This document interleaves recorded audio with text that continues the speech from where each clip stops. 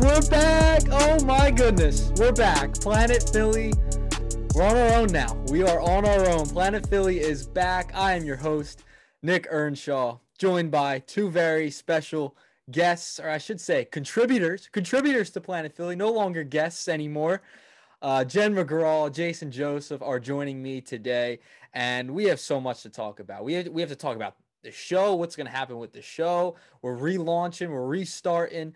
We have Philly sports to talk about. That's, of course, coming. We have a lot to debate, a lot to discuss. A few things going on in Philadelphia sports right now. Yes, it's the dog days of summer, but there's still so much going on in this city with these sports teams, and I'm excited to talk about all of it. But first, I want to talk about some plans for the show before I get to Jen and Jason. We have a lot going on, so we're going to be all over the socials. We made the Twitter, we made the Instagram, TikTok is on the way as well, and you can follow all of us. We have the link tree in our bio on Twitter, also on Instagram. We'll post it out there once again if you want to follow us on all of the social platforms. If you want to contact us as well, we added this feature now, at planetphillypod@gmail.com. So that is what, if you want to get in touch with us, you want to email us, that's where you follow us at and send emails, planetphillypod@gmail.com. That's where, if you want to reach us, have any questions, want to talk sports, just let us know. And, we'll get back to you as soon as we possibly can. But yeah, we have a lot going on. Listen, we plan to do at least 1 to 2 shows a week here for Planet Philly. That's what I plan on doing. Jen and Jason are going to be regular contributors to the show all the time, and just like how they were before. And we're going to try and get a lot of guests on this show as well. I'm very excited about that. We're going to have some great guests coming up. We have a couple in the works as of right now, so we'll get them rolling and we'll announce them as we go along. But Planet Philly Pod, almost on all the social platforms, Twitter, Instagram, YouTube, our Gmail account as well, at Planet Philly Pod. Also on YouTube, hit that subscribe button. I can't even talk. It's been a minute. It's been a little bit. I'm rusty, Jason and Jen. I'm rusty. I want to bring them in. Jen, we're back. We're back again. You have your new podcast as well. You got to plug that too. People have to listen to that because that's going to be a great show. I'm tuned in all the time as well. So Jen, take it away. Yeah, so I am super happy to be back, of course, on Planet Philly, because I cannot go this much longer without talking about Philadelphia sports like any longer. I'm super glad to be back. Of course, while we took a little break to come back and reboot, I started my own podcast as well called First and Jen. I was about to just say and Jen, but you can find it on Twitter and Instagram as of right now. It's just at Jen Pod, Jen with 2 N's, just because let's be fan. And yeah, nothing really has been going on, but I'm super happy to be back talking about sports in the city of brotherly love with 2 very talented contributors as well. So I'm just very, very much ready for this new chapter and this new start. Yeah, I'm really excited, Jen, to have you on the podcast once again. I'm going to flip it all to my other J name, and Jason Joseph, double J over there. Jason, we're back, man. We're back.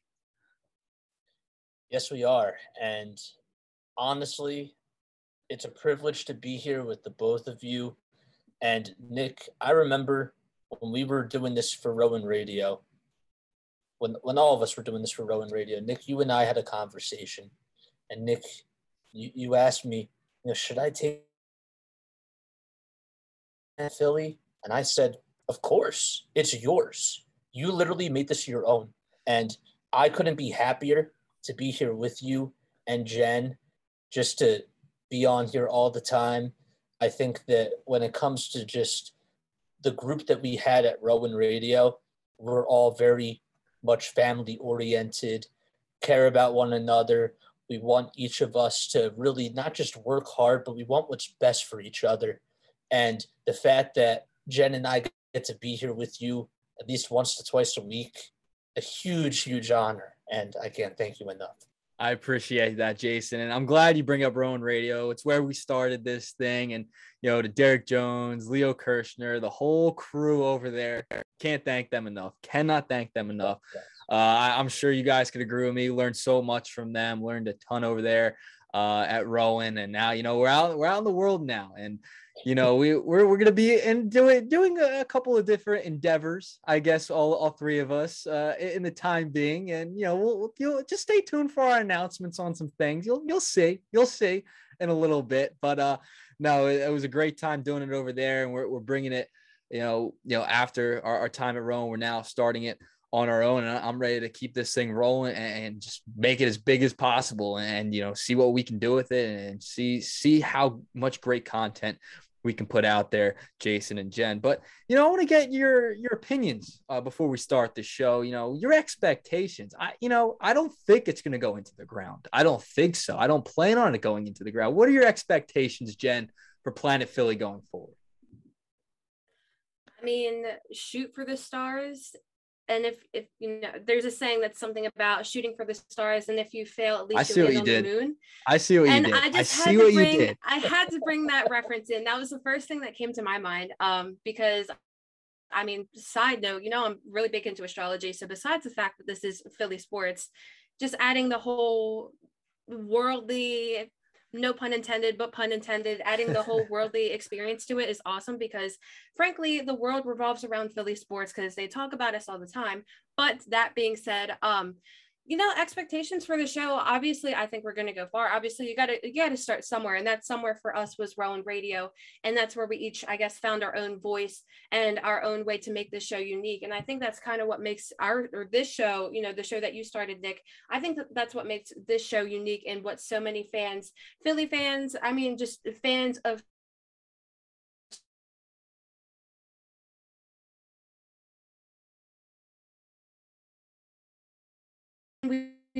I really see us going super far with Planet Philly. I tend to agree. I think we're going to do some fun things. We're going to let you hear it. We are going to let you hear it. If something happens, we're going to not hold back on our takes, on our opinions. Jason, how about you? What do you expect out of this going forward? I'm just going to let it rip, let it fly. I mean, it's just what's going to happen. We know that. We know I'm not going to hold back. I don't expect Jen to either.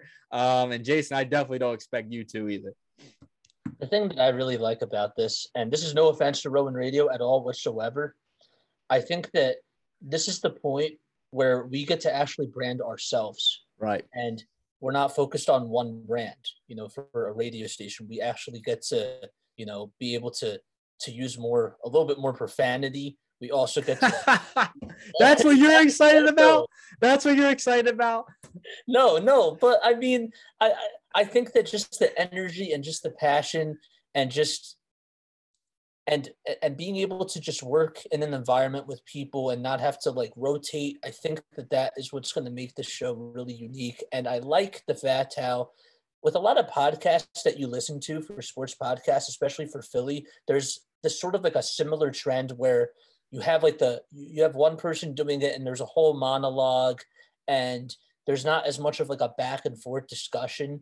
And what I really like about this platform is that all of us get to use not just our voices, but we get to be very creative. We get to come up with different types of stuff. And it's not just a one-man show. It's literally very collaborative. And I love that.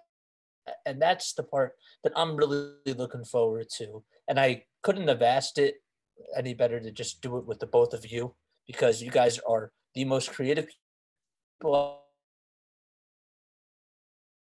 You guys are all family to me. Yeah, I love it. This is our Planet Philly family. We're going to hopefully have an extended family as well going forward. But yeah, it's going to be a fun time. I really think we're going to have some good discussions, good topics to talk about. I mean, there's always something to talk about in Philadelphia, especially with these four sports teams. So I'm excited. I tend to, think this is going to be a very good show to listen to on your way to work. If you're cooking dinner, whatever you want to do, that, we just want to have a good discussion, and we want you to chime in on the socials and get involved. We're here to talk. We'll answer back. We're not shy or afraid to answer back to you. So, just hit us up at Planet Philly Pod on all the platforms. Twitter, Instagram, YouTube, all of them. TikTok is coming soon as well. We got the Facebook page in the works. So just hit us up and then email planetphillypod@gmail.com. So very excited. Go ahead, Jason. I just wanted to also add another thing too, is that I've also realized that we all have a lot of positive energy. And when things go really, really rough, like for the Phillies and for the Eagles, I think that with all of our personalities, we can create this positive environment. I agree. People can actually come on here and it could kind of be very therapeutic for those people. And, rather than just shouting out frustration, which of course we're going to do, because that's just natural. Oh, it's going to happen. I can't lie, Jason. It's going to happen. It's going to happen a ton. At the same time, though, we get to, I guess, rally the troops. If that's and I think that we get to create an environment where they feel like that they can just express themselves, when it comes to just other thoughts that they have on the teams and whatnot and how they're doing. But I think that we have this positive environment, this positive culture that will actually influence people to come on here more and participate and get more involved. And I'm really looking forward to that. I couldn't have said it any better, Jason. Very excited for what we have in store for everyone. And, we're excited to get this show on the road. So with that, let's get the show going. Let's get Planet Philly back and rolling once again. We got something to talk about that's been in the news as of the time of this recording, and it's not going to leave the news too soon, I feel like. The 76ers, they unleashed and unveiled a new proposal on a new arena. Yeah, they want to leave the Wells Fargo Center not for another 9-ish years, 2031, 2032. I can't believe I'm saying those years out loud, but that's what they want to do. And, I got a question. They want to put it in Center City, right near Market Street, right on Market Street.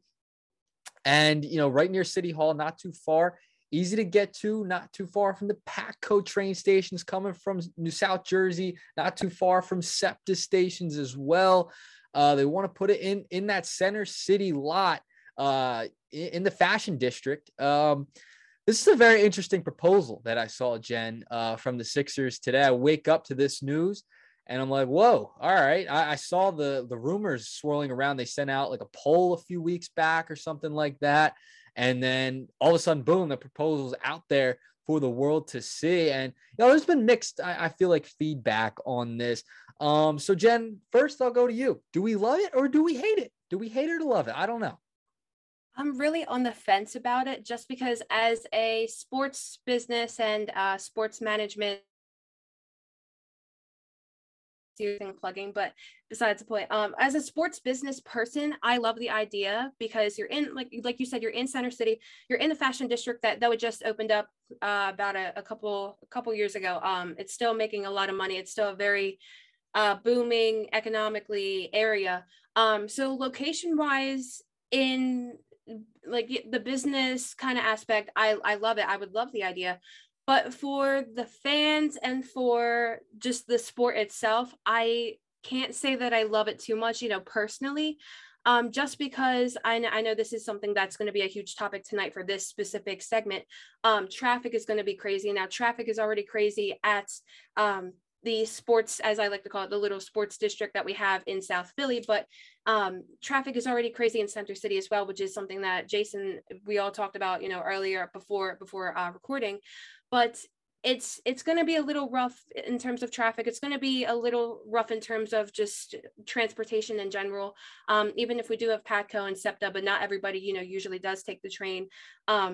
But for those that do, it'll definitely be a convenience. And then the second reason why is, I guess it's just a me thing. And if it's a me thing, I'm sure it's for other people as well. But I love the fact that, we have the Fashion District, but as I was talking about just a couple seconds ago, in South Philly, we have all of the stadiums together, of course, with Wells Fargo being the home of the Flyers and the Sixers, but having the link and having Citizens Bank Park and then having Wells Fargo, it's just really cool to kind of consider it, the sports district, if you will, the unofficial sports district. So it's kind of nice just to have all the teams together. And having three of the teams separate from the Sixers, it just something feels off. But who knows, like if this comes to fruition in about 9 years, it might be different, it might feel different, and it might be a positive thing. And especially it might be a positive thing if we're speaking economically. But just as of right now, looking short term, it just isn't something that I love. Yeah, in theory, I feel like it's a great idea. That's my thing. In theory, it sounds great. Center City, easy access from the trains. All right, great. But there's so much other stuff that you have to worry about. And the traffic, I think it's the number one concern on anyone's list. The traffic already at rush hour. People are getting out of work at 4 or 5 o'clock. And that's going to add to it, because then you're going to have people going to the game.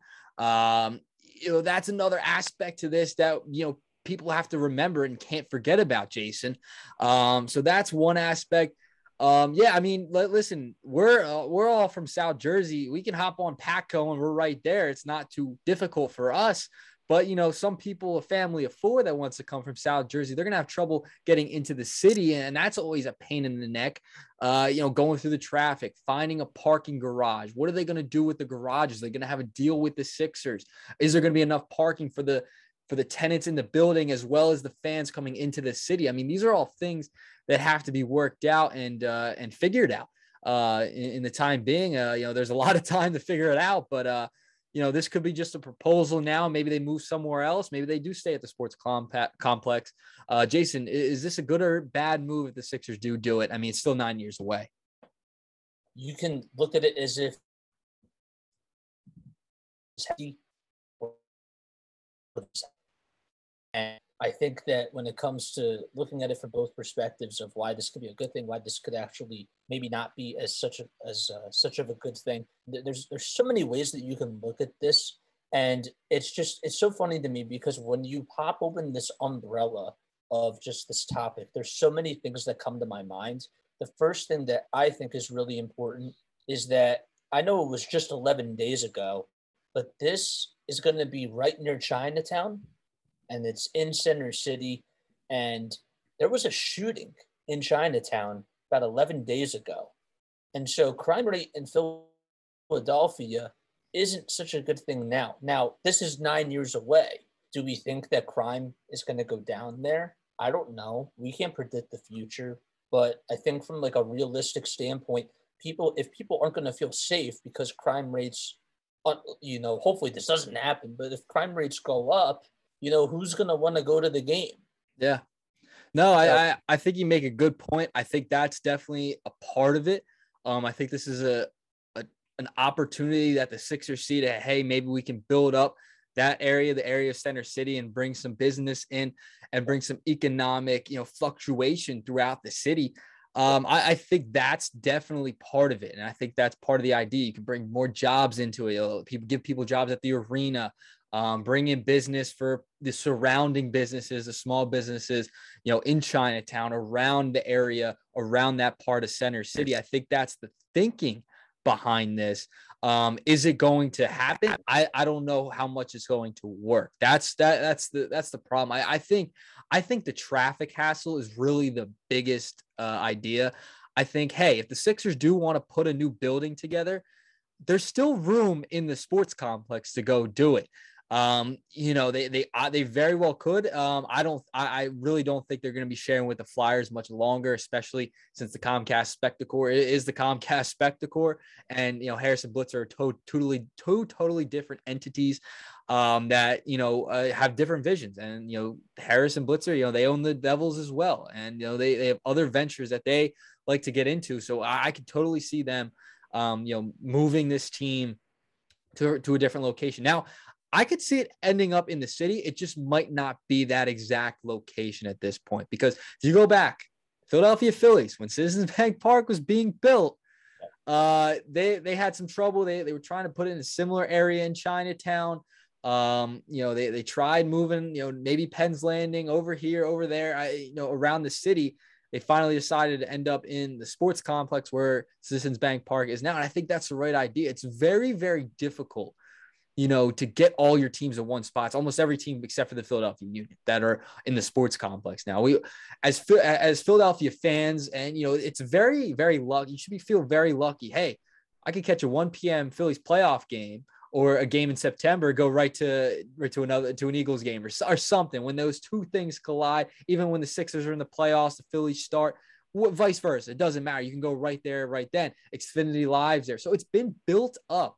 And not many states, not many cities that have sports teams have something like the Philadelphia, sports teams do. I mean, if you look at New York, they play in New Jersey. They literally play in New Jersey. They don't even play in New York. The Knicks are over here. The Islanders are over here. The Giants, Jets share a stadium in New Jersey. The Yankees play in the Bronx. The Mets play so it's a very fortunate thing to have for Philadelphia. And I think, if you do move them to Center City, in theory, yes, it's going to be great, but there's a lot of logistics that are going to have to go into it. I have to add something. I have to say also that we don't know what the transportation is going to be like in 9 years. Right. Are we going to run off of gas? Are we still going to have gas cars, or is everything just going to be electric? That's something to think about. And SEPTA going to help themselves out and revamp themselves? That's another issue. They're a total disaster. Yeah. PATCO probably in 9 years going to need some more renovations as well. They've had new trains in the past 10 years, but they're going to add more stops. They're going to, what's going to happen? I mean, there's so much logistical information that needs to be sorted out at this point. Jen, any more thoughts on this topic? Yeah, actually just kind of branching off of that too. And, kind of bringing a little world news into this, we've got an ongoing climate issue. I mean, this past week has been ungodly hot, and, over in Europe has been hot as well. So they got to factor in, what kind of transportation should this venture really exactly. Like, what are the laws going to be at that point? And what kind of environmental things are they going to have to take into consideration? Yeah, no, I think you make a great point. What are the laws going to be at that point in time? It remains to be seen. Jason, one last thought on the Sixers moving their stadium.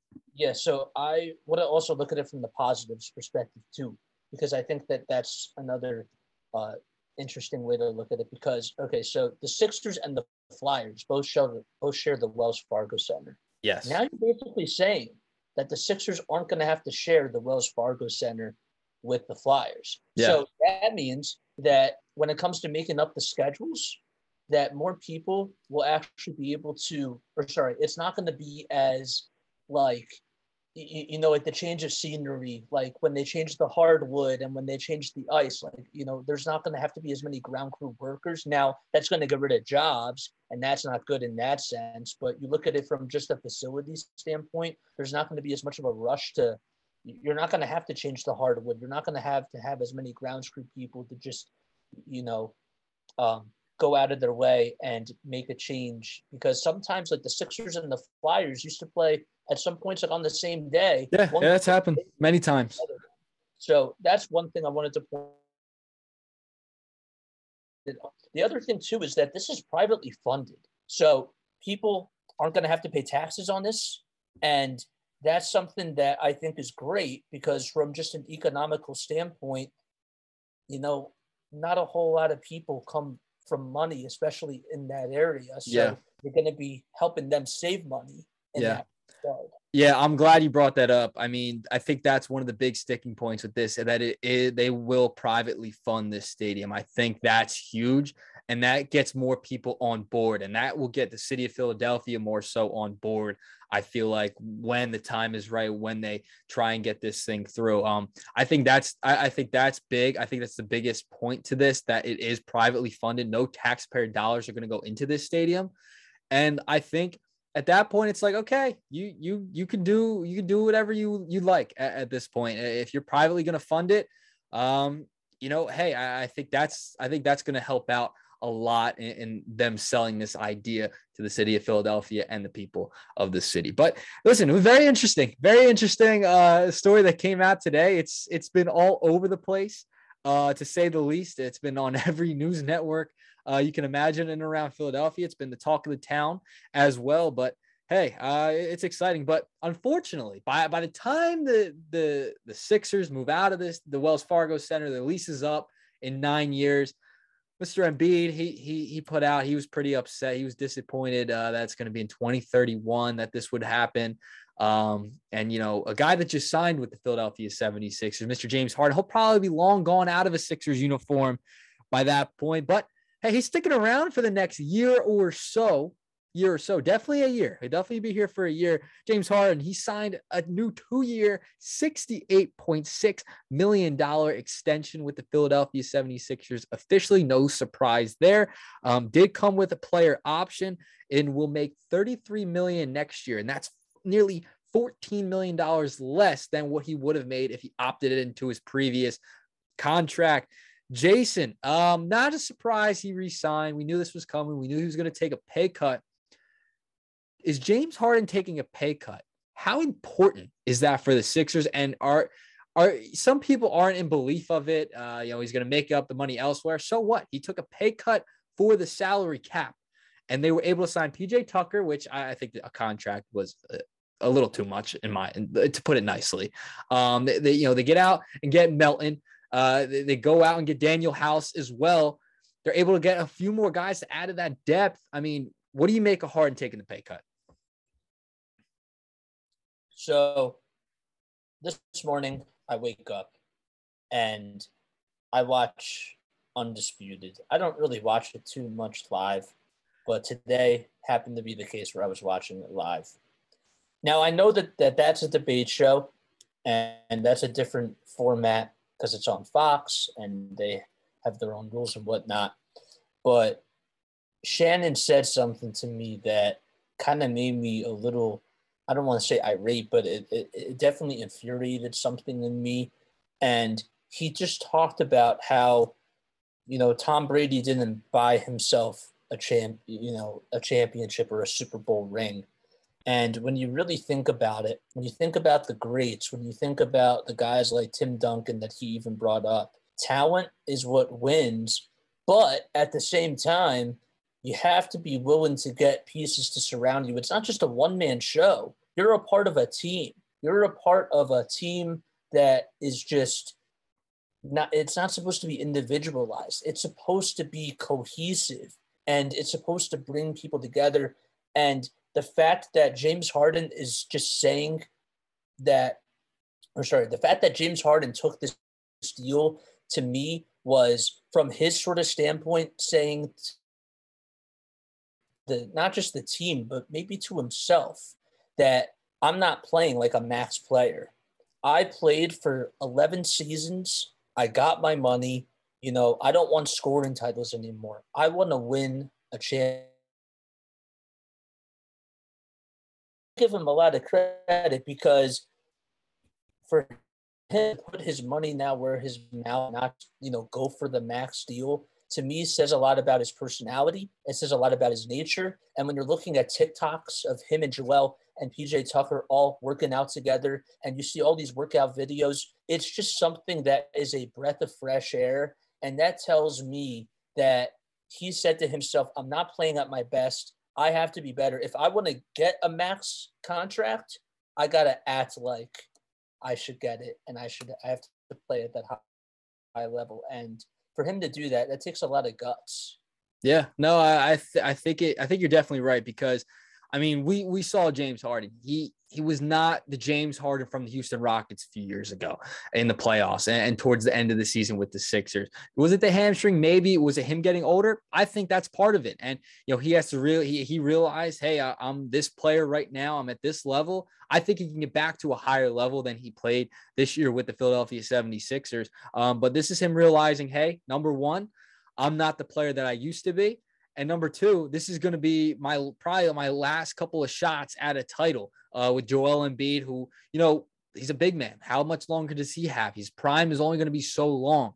And you take the pay cut, you bring in a guy like PJ Tucker, has that championship pedigree, plays really good defense. You want that on your team. You get a guy like Melton, who didn't play a ton of minutes with the Memphis Grizzlies last year, but he comes in and he's going to give you something, a little bit of a spark, a little bit of fiery offensive prowess, as well as on the defensive end. He plays pretty good defense as well. And he could shoot the three ball a little bit. So you bring him in and you bring in Melton, who, is back, or excuse me, you bring in House, who was also with the Houston Rockets back in the day with James Harden and Daryl Morey. You bring a couple of these guys in, you look a little more deeper as a team.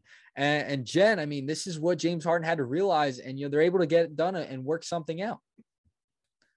Yeah, and just to kind of sidestep off of Jason for a second, I'm glad you kind of brought up the comment about Tom Brady, the greatest to ever do it. But Tom Brady also has taken pay cuts in the past just so he can, help build a team. I know I always bring this up, but I feel like I always have to emphasize this, that Tom Brady, who's still, going strong, he's not, like as you were talking about James Harden, who might be getting older, who might be getting, he's not in his prime years anymore, but Tom Brady, who's still, kicking it over in the NFL, he's still taking pay cuts and he's still able to create a good team around him to go off and win a Super Bowl. I mean, the first year that Tom Brady came over to the Bucs, built a great team around him. They went off and won the Super Bowl. Second year made the playoffs, but either way, they've been a playoff team in the past couple of years. And before Brady, obviously, Brady brings his little magic with him, but before Brady, they haven't won a Super Bowl in nearly 15 to 20 years. So it just goes to show that, of course, taking a pay cut shows a lot of humility for James Harden, which is great, because I feel like it's a very admirable thing to have as an athlete, to be able to show that you have humility, that you might not be the player that you used to be, but you're still going out and you still want to help try to get a ring, and you want to do what you can help elevate the team. That shows something special in the Sixers.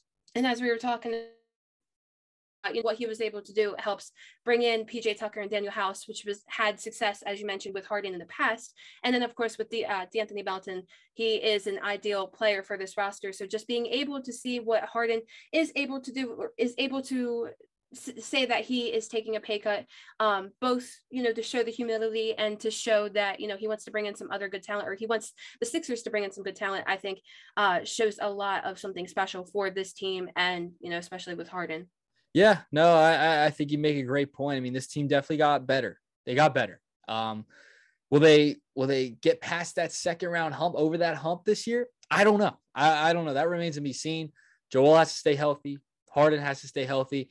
And we have to see if this team can continue to play together. And, I just want to get, heading in, we're going to switch topics in just a sec, but heading into next year, Jason and Jen, Jason, you go first. Just a grade for this offseason so far for the Sixers. Whew. Oh, man, that's a tough question. I'd say so far, I would have to give it a B. Okay. Maybe go towards B+. I like Okay. D'Anthony Melton, somebody that's really going to come off the bench. He's a good ball handler. He can also create his own shot. He kind of reminds me a little bit of Trey Burke. Remember when Brett Brown had Trey Burke and he sent him off to an island and didn't even play Trey Burke once? He reminds me just like him, except he's a better version. He's more younger. He's more talented. He's more athletic. He's also a really good two-way player, and he has so much potential to grow. And I like that move a lot. The Daniel House signing, I'm a little bit skeptical about that. I wouldn't even be surprised if he didn't even make the opening day roster, to be honest with you, because the bubble, everybody talks about, oh, he was so great and he was able to put up 21-point games in the bubble. The bubble was 2 years ago. The bubble was an anomaly in the grand scheme of things. The bubble was an anomaly, in my estimation, at least. And then you go to the PJ Tucker signing. I like PJ Tucker. I think PJ Tucker does a lot when it comes to bringing the locker room together. I also feel like he's going to probably call out Doc Rivers with his just outspoken personality and with just his gestures. And we can talk more about that at another time, just about Doc. That's a whole nother conversation. Yeah, it's a whole nother conversation. But as far as today goes, when you look at just the roster construction and Daryl Morey's what he was able to put together, I would have to give it a B. I do feel like it did improve.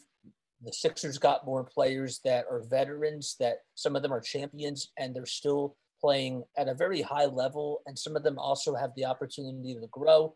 Tyrese Maxey is only going to get better, And I feel as if with what they just added in the offseason, it's going to make them better. Now, does that give them a shot to go to the Eastern Conference Finals? I don't know.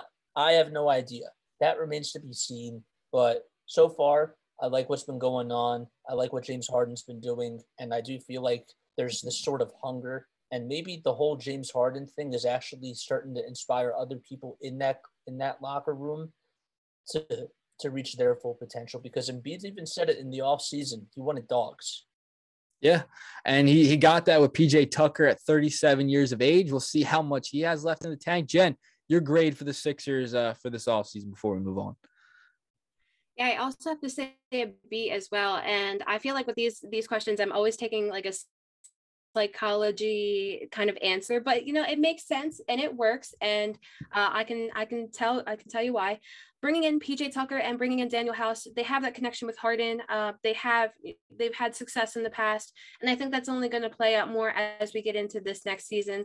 I'm not saying a whole championship right off the bat in the next season. I mean, but who knows? I'm not saying it either. But I think having a connection, then bringing Embiid into the mix and just creating a really strong brotherhood amongst the team is going to be something that I think is going to be incredible for the Sixers, just to be able to play off of. I mean, we've seen it so far, as we talked about earlier, on TikToks and throughout social media. Just having that connection and having that bond, I think, is going to contribute and translate well on the floor, as we've seen so far off the floor this offseason. Yeah, no, I listen, I'm excited. I can't wait for the Sixers. I really can't wait for their season coming up. It's another opportunity for them to make a run at it. I mean, this year, last year, and this year, maybe the year after is kind of their window to try and win something. We'll see if they can get it done.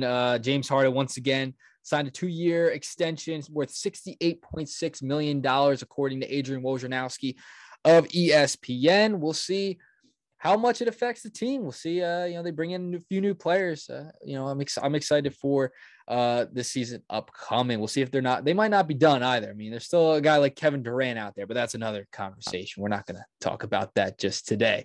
But we're going to move on, and I want to do a little fun segment. We're going to do this on the show a lot coming up. In all of our episodes, we're going to have some fun segments. So, I want to get your guys' opinion. The Major League Baseball All-Star Game was recently.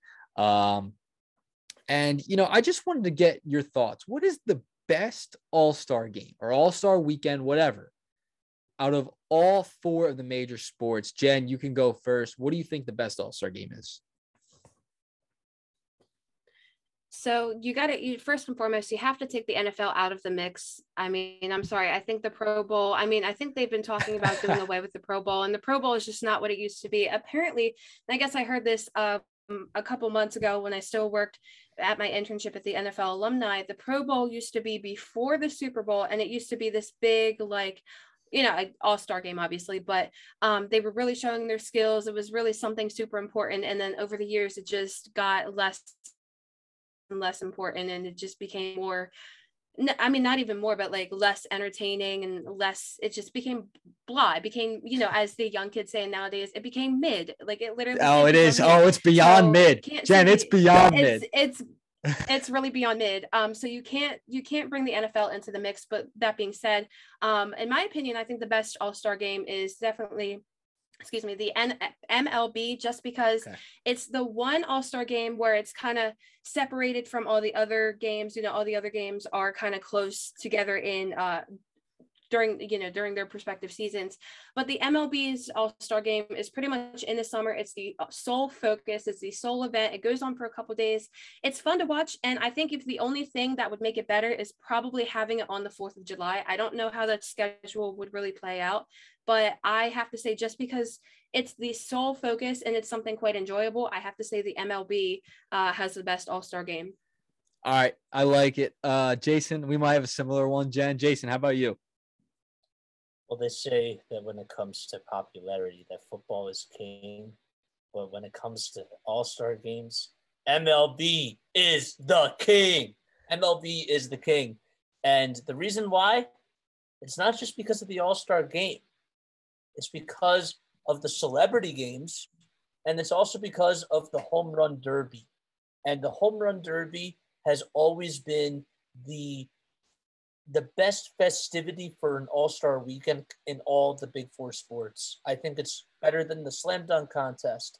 I think it's better than all the shootout activities that they do in the NHL. And when I was watching Justin Bour and Pete Alonso go in there, it was really great. It was so much fun to watch. I just feel like when Josh Hamilton is hitting 25 or more home runs and Bobby Abreu is just hitting balls that are 450 feet, and then you hear, what's his name? Chris, tell me what his name is. You know who I'm talking about? You know, yeah, I know who you're talking about. Oh man, it's gonna bug me. He would always back, and Oh, go. Chris Berman. You mean Chris Berman? Oh yeah, Chris Berman. Berman. I tweeted that out. Jason. I did tweet that out. I said I miss Chris Berman. I miss the back. You know, he was the best. He was the best at it. How can you not miss Chris Berman? So, but as far as the festivities when it comes to All-Star Weekend, who does it the best? It's MLB. I also really like how in the All-Star game themselves, they also allow it. It seems like it's the most competitive out of the big four. Like you can't just not try and not throw like a 95 mile per hour you have to throw like 95 mile per hour fastballs, 92 mile per hour sliders. You can't just be throwing like these 52 mile per hour off speed pitches because then it's gonna look silly. You can make the argument that when it comes to the NBA and the lack of defense, that looks silly too. But I think that when it comes to just looking at it from the audience's eyes, MLB does it best. Yeah, I'm with you both. I do think Major League Baseball has the best All-Star game.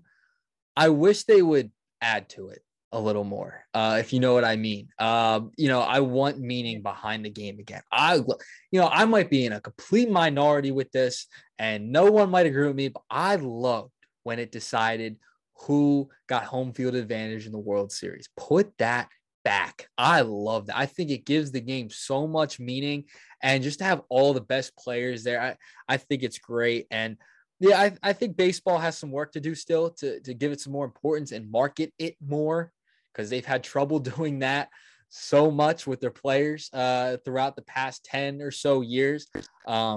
But I think Major League Baseball definitely has the best All-Star game. There's no doubt in my mind. No doubt in my mind they do. But I think they definitely could do some things with it to make it better. And we'll move on and we'll talk about this year's Home Run Derby first before we get into the rest of the All-Star game that happened this year. Kyle Schwarber, Philadelphia Philly was in the All-Star game as well as the Home Run Derby.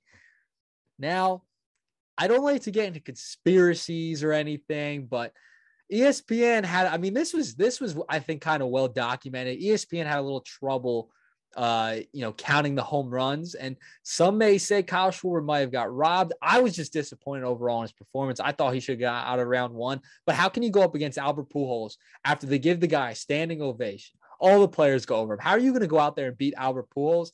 I don't know. It was interesting. ESPN didn't count the home runs right in the end as well. I think they forgot one of Juan Soto's home runs. But I was a little disappointed in Kyle Schwarber's performance. Maybe he's saving him for the second half, Jen.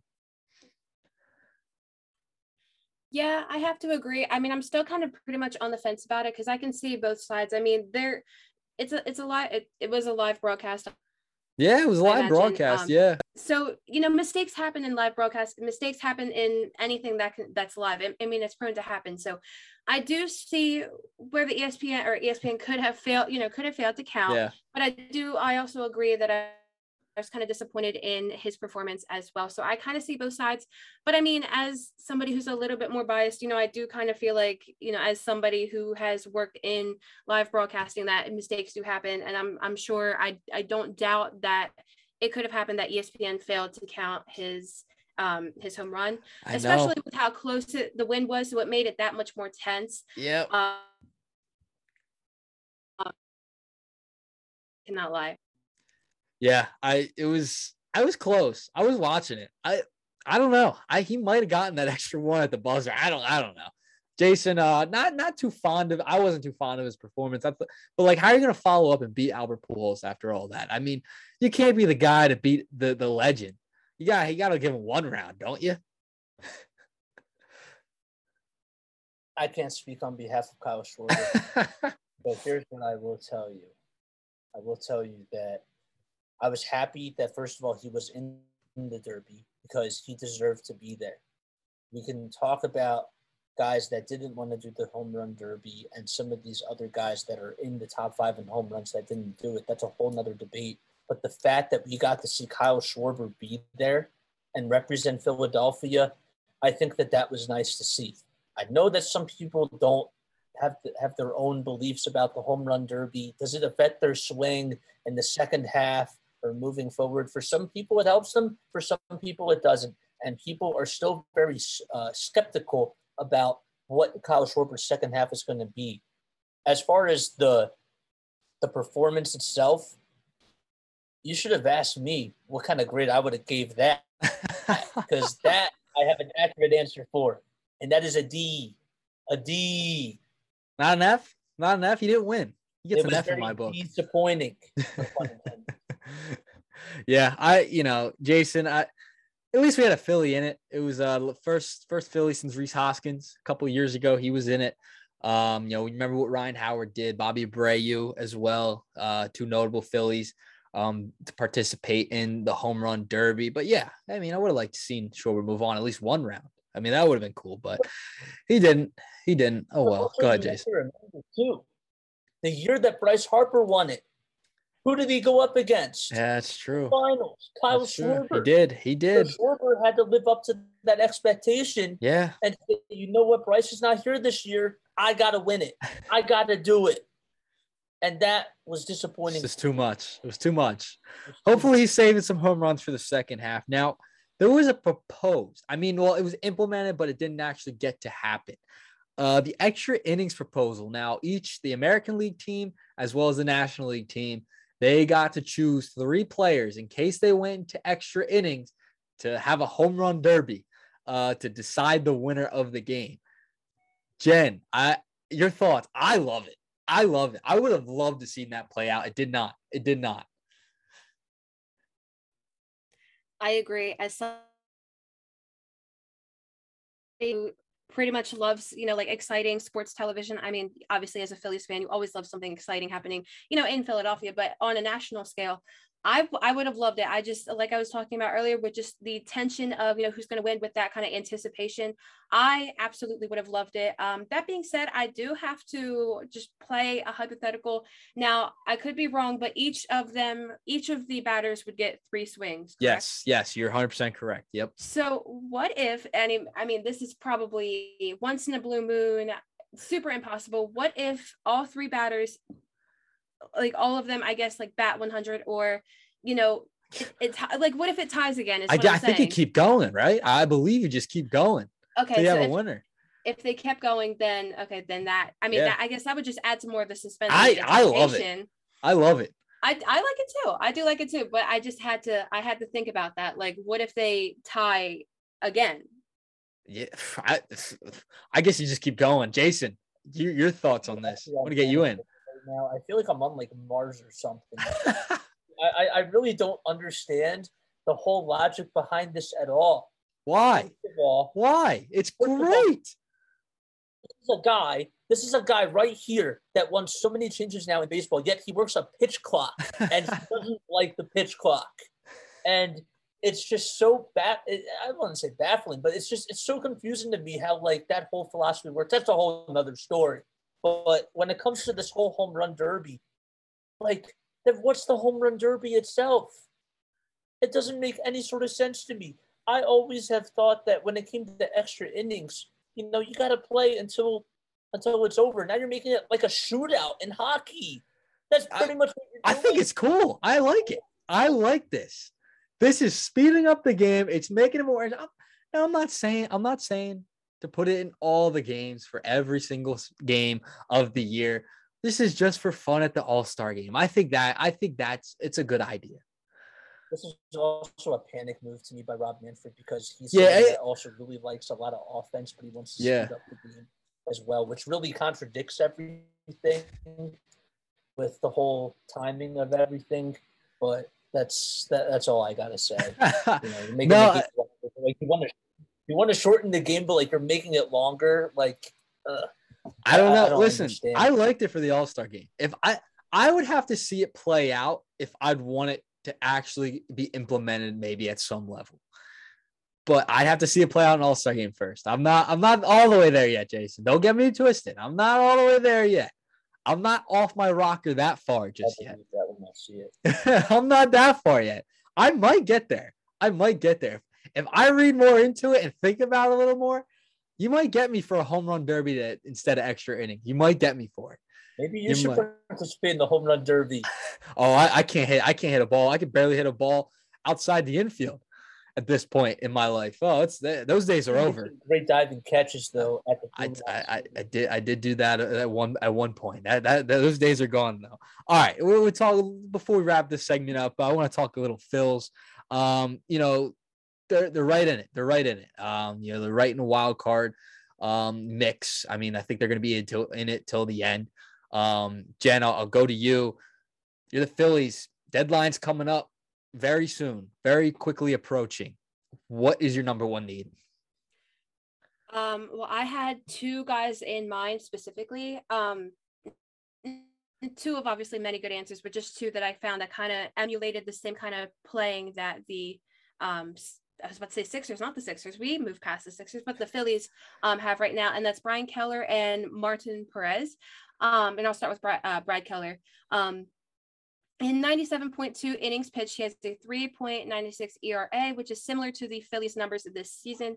And he's bringing in bullpen experience, something, you know, that we've talked about before was being one of the Phillies struggles. So you could definitely slide him into the rotation if somebody were to get injured. I think he would be a great fit. And then the other great fit is Martin Perez, obviously a veteran with a high performance this season and definitely good enough for, you know, again, in case somebody got injured. Both very kind of similar numbers, but very similar to the Phillies this season. I wouldn't mind one of those two guys just because, you know, obviously this season we've had Bryce Harper go down, and we were kind of wondering, you know, like what's going to happen, you know, with the Phillies. Are they going to continue to excel? So bringing in one of these two guys, I think would continue that kind of trend of the Phillies, hopefully continuing to excel and just, you know, go from there and hope for the best as the season continues. Yeah. I think my number one concern would be a bullpen arm. I know a lot of people out there and, you know, they need pitching. I think pitching's their number one concern at the deadline. They have to get an arm. I think an arm is a must. A lot of people want to see them, you know, go out and get a bat, center fielder. I mean, you've heard Benintendi's name thrown around. One name I heard recently was Michael Taylor. I heard that name thrown around recently. That's not a bad option. I feel like you could get him maybe on a discounted price. You're not going to have to give up a ton of top prospects, the McAbels of the world, the Andrew Painters. I think you'll be okay. But yeah, I still think over a center fielder, I think they need another bullpen arm. I mean, the bullpen's been great as of late. Don't get me wrong. Before the All-Star break, they were very good. But I think another arm would not hurt, Jason. How about you? I know that we're out here in Planet Philly, and we like to listen to satellite radio. Satellite radio is great. But sometimes when I go back to the ground, when I go back to planet Earth, okay, the radio stations I like to listen to, I like AM radio stations and FM radio stations. And right now, I want to change that channel, and I want to be on an FM radio station and get Frankie Montas to have him come to Philadelphia. I want FM here in Philly. Now, I think that he is the prize for any team right now because he's been doing an incredible job with the Oakland Athletics. If you remember that outing he had against the New York Yankees, he only allowed 4 hits, 2 earned runs. And every single season, he just seems like he's adding something to his arsenal.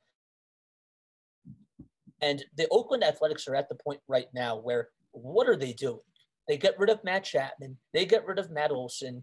They don't have a lot of guys left on the team that have a lot of pizzazz, as I'd like to say, except for maybe their center fielder, Ramon Laureano, you can make the argument that he still has a bright future ahead of him, which I certainly do believe he does.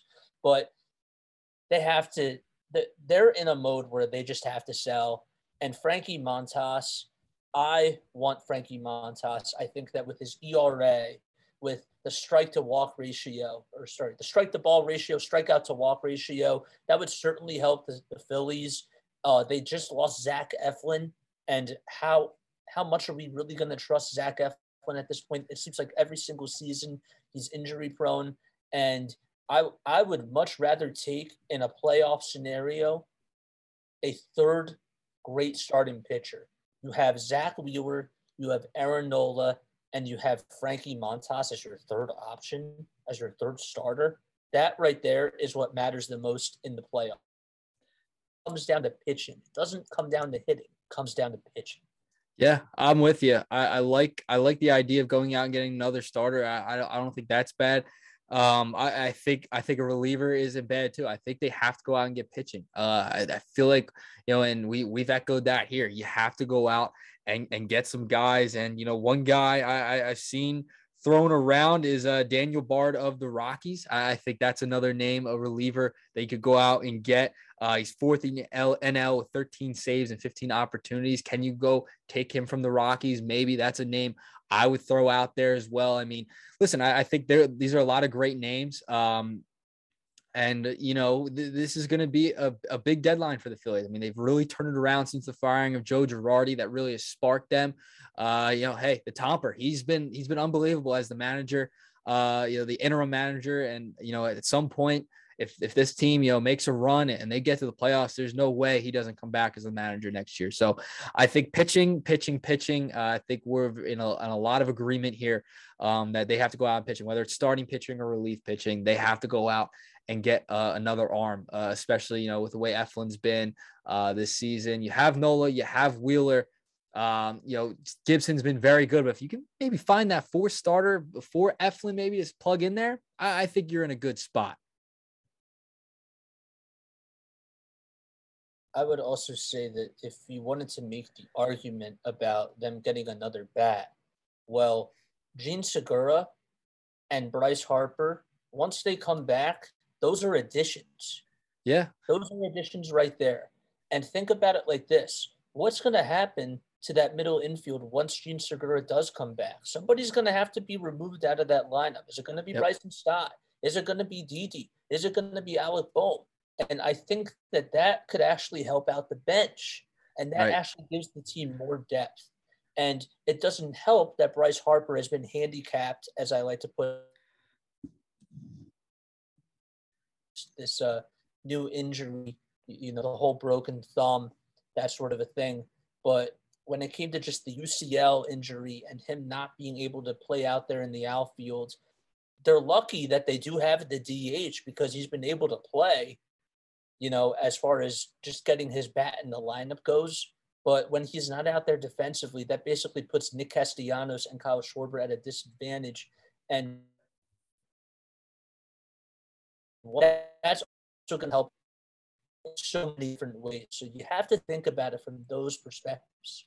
Yeah, and I think, you mentioned Gene Segura, you mentioned Bryce Harper. If Nick Castellanos gets it going, that's like another addition to your lineup. If he can finally get the bat rolling, which he wasn't bad, as it went towards closer to the All-Star break, he wasn't too bad. So maybe he can get it rolling once again here in the second half because they're going to need him if they want to make a run. But hey, listen, Phillies trade deadline coming up. We'll talk about it if they make any moves coming up, but it's going to be fun. I can't wait till we get to September baseball and those games start inching closer to the playoffs. Maybe the Phillies finally can break the streak. We'll see what happens. But, another segment I want to get to, we're going to do this a lot here on Planet Philly. It's called Out of This World. So, we're just, what are a moment or during the week or a historical moment, something. So this week, I want to talk about, training camp. Training camp's coming up really soon for the Philadelphia Eagles. So Out of This World for this segment today, a training camp moment, preseason moment, a signing that you thought around this time that was out of this world. Jen, you go first, just historically.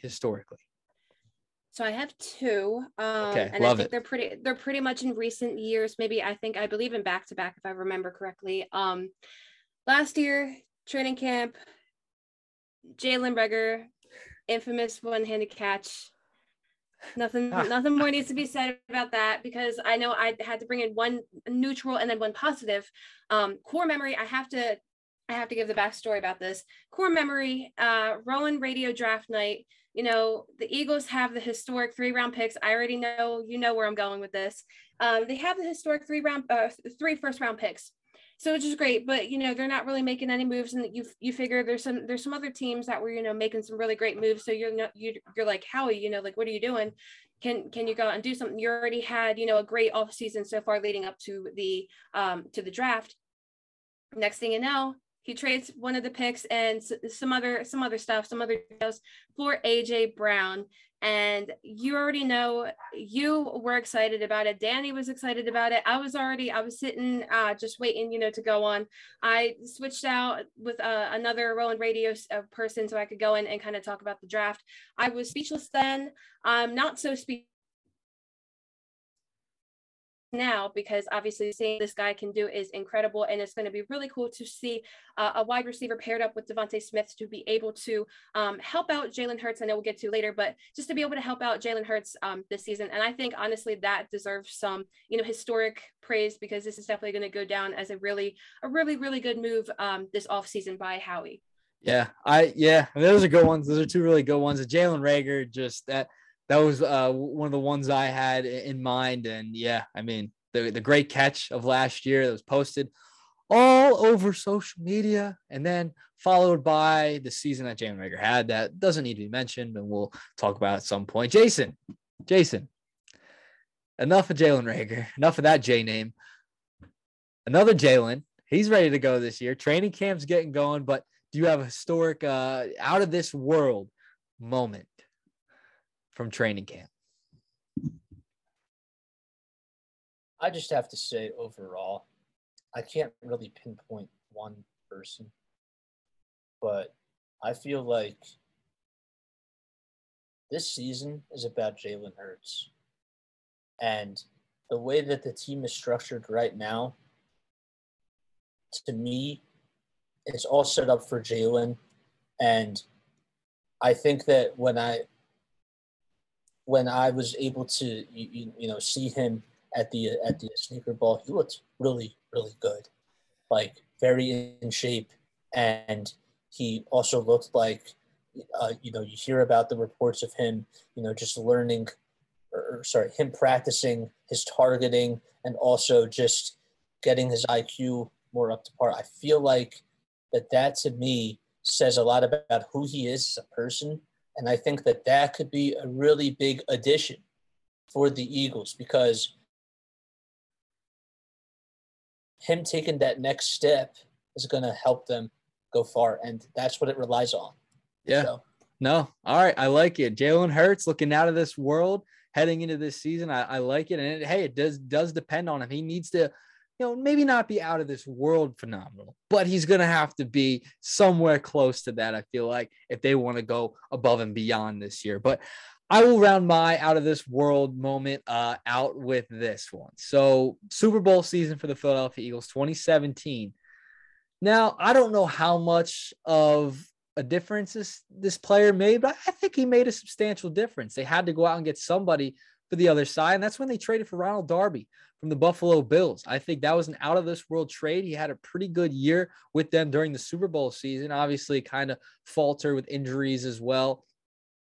And, he gives them an opportunity that season, to compete. And, hey, he had a pretty good Super Bowl. He had a pretty good playoff run. You got to give him credit. So I think the Ronald Darby trade, I think it worked out for the Eagles in the end. Jason. When we talk about it from a historical context, I was also going to add the name Jay Ajayi. Yes, I love it. I love it. The fact that he was able to not just be on that Super Bowl team, what did he do? Not just during the Super Bowl, but throughout those playoffs, he was a spark plug. He was somebody that if you had a third down and you needed somebody to run up the middle, and if you needed somebody to break through tackles, he was that guy. He was that guy that gave this team so much energy, not just on the field, but in the locker room. And if they don't have Ajayi, you can make the argument that they don't even go to the Super Bowl without him. Yeah, I agree. That's definitely a good one as well. And, Darby, he did miss some time that season. But, hey, I think that was a big piece. I mean, you only had Jalen Mills on the outside. I mean, they didn't really have a guy who'd been around the league for a couple of years. He spent some time with Buffalo. Injuries kind of have derailed his career a little bit, but I think that was a good move. And Ajayi, that's clearly a big one. So to round out, I want to talk a little bit about the Eagles and, kind of going back to Jalen Hurts, Jen, a little bit. I mean, we heard the report coming out that, he had a bad day training camp from Derek Gunn, who's very well respected. We know Derek Gunn, one of the better Eagles reporters over the last 20, 30 years, very respectable. Even if the report is accurate, which I believe it probably is, does it concern you from one practice that he had a bad day? To me, it doesn't. I have no concern. Yeah, I'm waiting until week 1, and that's when we'll see, because preseason doesn't even matter to me as much anyway.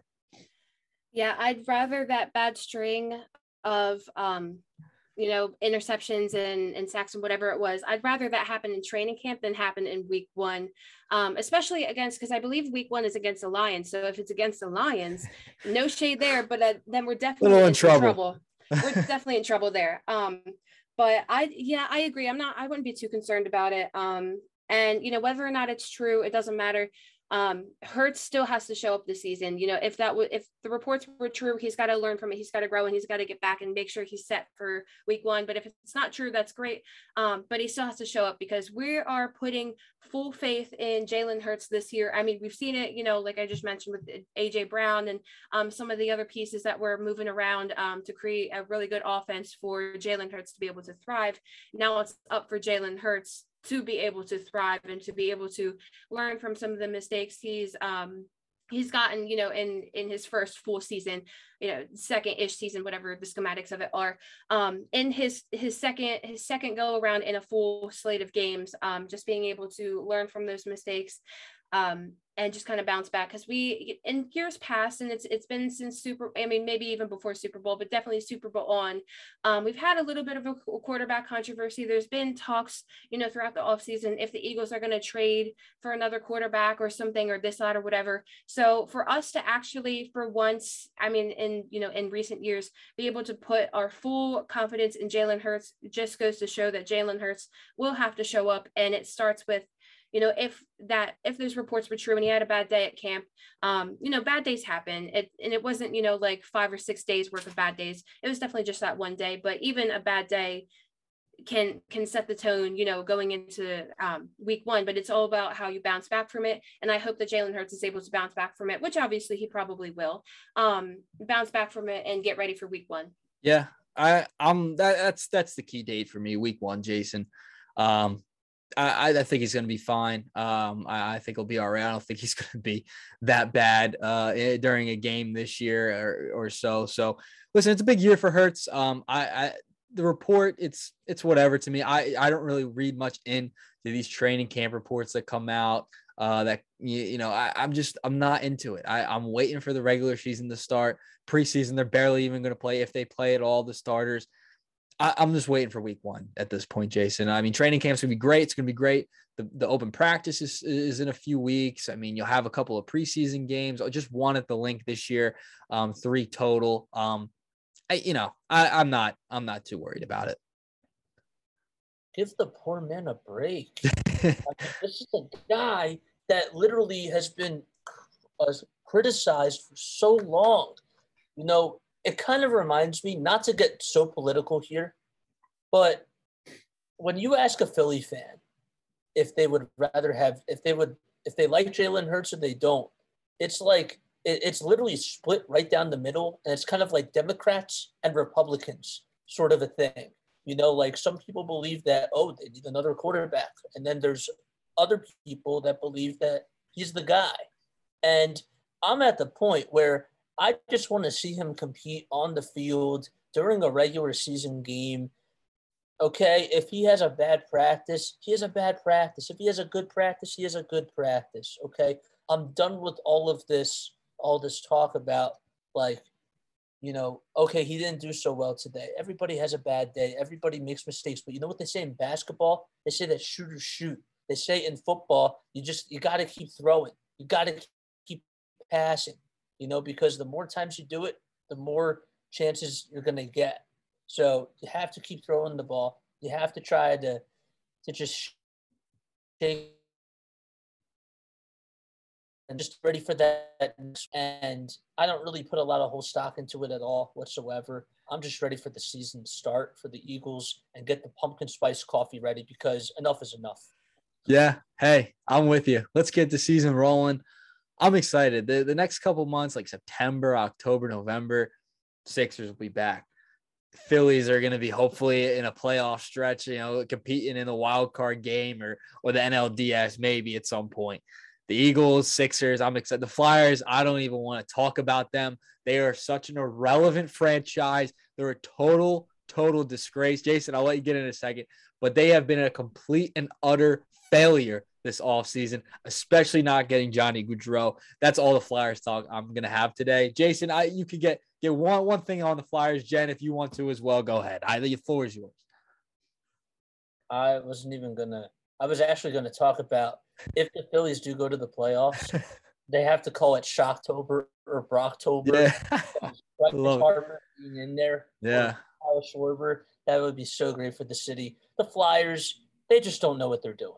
No, it's that simple. And I feel sorry for them as a fan, because it's not just about the popularity of the sport. Football is king according to popularity, especially in Philadelphia. The way it is right now is it's the Flyers, the Sixers, the Phillies, it's the Eagles, the Sixers, the Phillies, and the Flyers. There we go. Yeah. And honestly, maybe even the Union above the Flyers at this point. I'd put them above them. I agree with you. And it's sad because it's not just about the popularity of the sport as to why they're, not getting talked about as much. It's really just the team that they have. The Sixers have made it to the Eastern Conference semifinals for the past 4 to 5 years. The Eagles are on the come up, and they're on the verge of actually going pretty far. Not just going to the playoffs, but going pretty far. The Phillies, for the first time in 11 years, are hoping to get a playoff spot, and they actually have a really good team. And the Flyers are just stuck in the mud. Yep. Like Paul, they're stuck in the mud. They're not getting out of the mud anytime soon either. So, it's a tough time to be a Flyers fan, especially if you're a big hockey fan. They're just not going to be a good team next year. But to end it out, this is going to be a segment we do every single week. Space Jammin'. Jason Joseph, he did think of this name. Got to give him credit for this one. Great job with the name. What are we listening to? What are we listening to? Music. What are we on the way to work? What are we listening to in the car? Jen, I'll start with you. I'll go last. I'll go Jason. I'll go Jen, Jason, and then me to round it out. Ooh, Space Jam, what are you listening to? I've been waiting to talk about this ever since I went to the concert. Yes. But I had to again on Dawn FM / After Hours, but his more recent album, Dawn FM, I'll talk about obviously because it kind of fits into the theme, like us coming from Rolling Radio, having the podcast Dawn FM. It's got that like radio theme, and the album tells a story. I promise I will only take 3 minutes to talk about my favorite of all time. But the album just kind of tells a story. You have to listen beginning to end because it just plays through, and you'll probably get it if you work at a radio station or you listen to the radio. It goes through like it's an hour's worth of just listening to live broadcasts like radio, music. Of course it's just a weekend, but it's super cool. I've just been listening to him ever since his tour kicked off last week. You were there. You were at the Weeknd's concert. You best believe I was there at that concert. And it's cool to see him perform live. I was talking about it with a buddy of mine.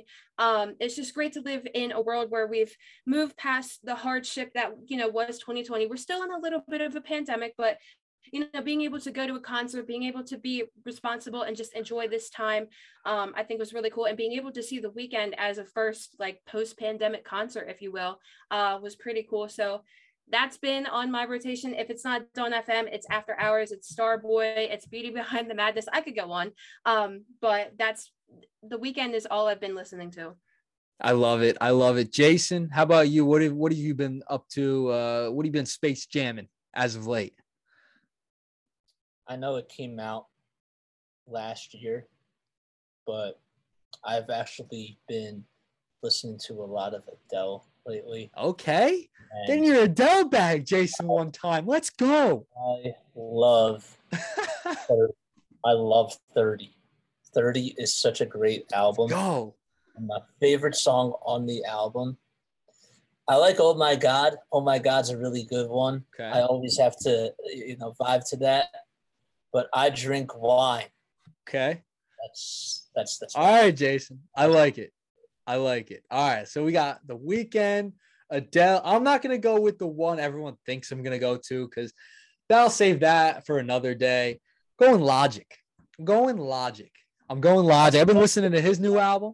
Huh? What's that, Jason? I actually thought that you were going to go with Logic. Okay, yeah, I'm not gonna go with Future this week, even though I had to bring him up. I'm not going with Future. I have been listening to his album though, but I've really enjoyed Logic's album, Vinyl Days. I believe it's his last album with Def Jam. So I think that it's 30 tracks, but it's not actually 30. There's a lot of skits in there. Aaron Judge made the album, which is crazy. So he's on there. He's got a skit on there. Oh yeah, he's got a skit on there. It's a good one. That's what I've been listening to and space jamming as of late. So yeah, it was that's what I've been jamming as of late. And you guys, The Weeknd, Adele, and Logic. I think those are three pretty good first choices for this segment, right? The Weeknd, the law. I love it. Love to see it. Yes. Well, I think the first episode went pretty well. I know Jen fought off a bug earlier, and I saw that. I caught that. My screen kept going out, so we had a couple of issues, but nothing major. We're gonna get them fixed for next time. We ran it today, but hey. This is how it's going to be. It's how we're going to run the show. We're going to have new segments coming up in the next couple of weeks. We're going to have some guests as well come on the podcast. But, hey, Jen, Jason, thanks for joining me. I can't wait to keep doing this every single week. Yeah, absolutely. This is always a pleasure. And, to be able to have conversations with all of you just about the different sports, it really just brings me joy. And it's been incredible. Yeah, I think Jason nailed it on the head there. I'm also super excited to be back on and just being able to talk about Philly sports and now a little bit of pop culture. It's going to be super exciting. Yeah. I love it. All right. That's been Planet Philly episode 1. We will see you next time.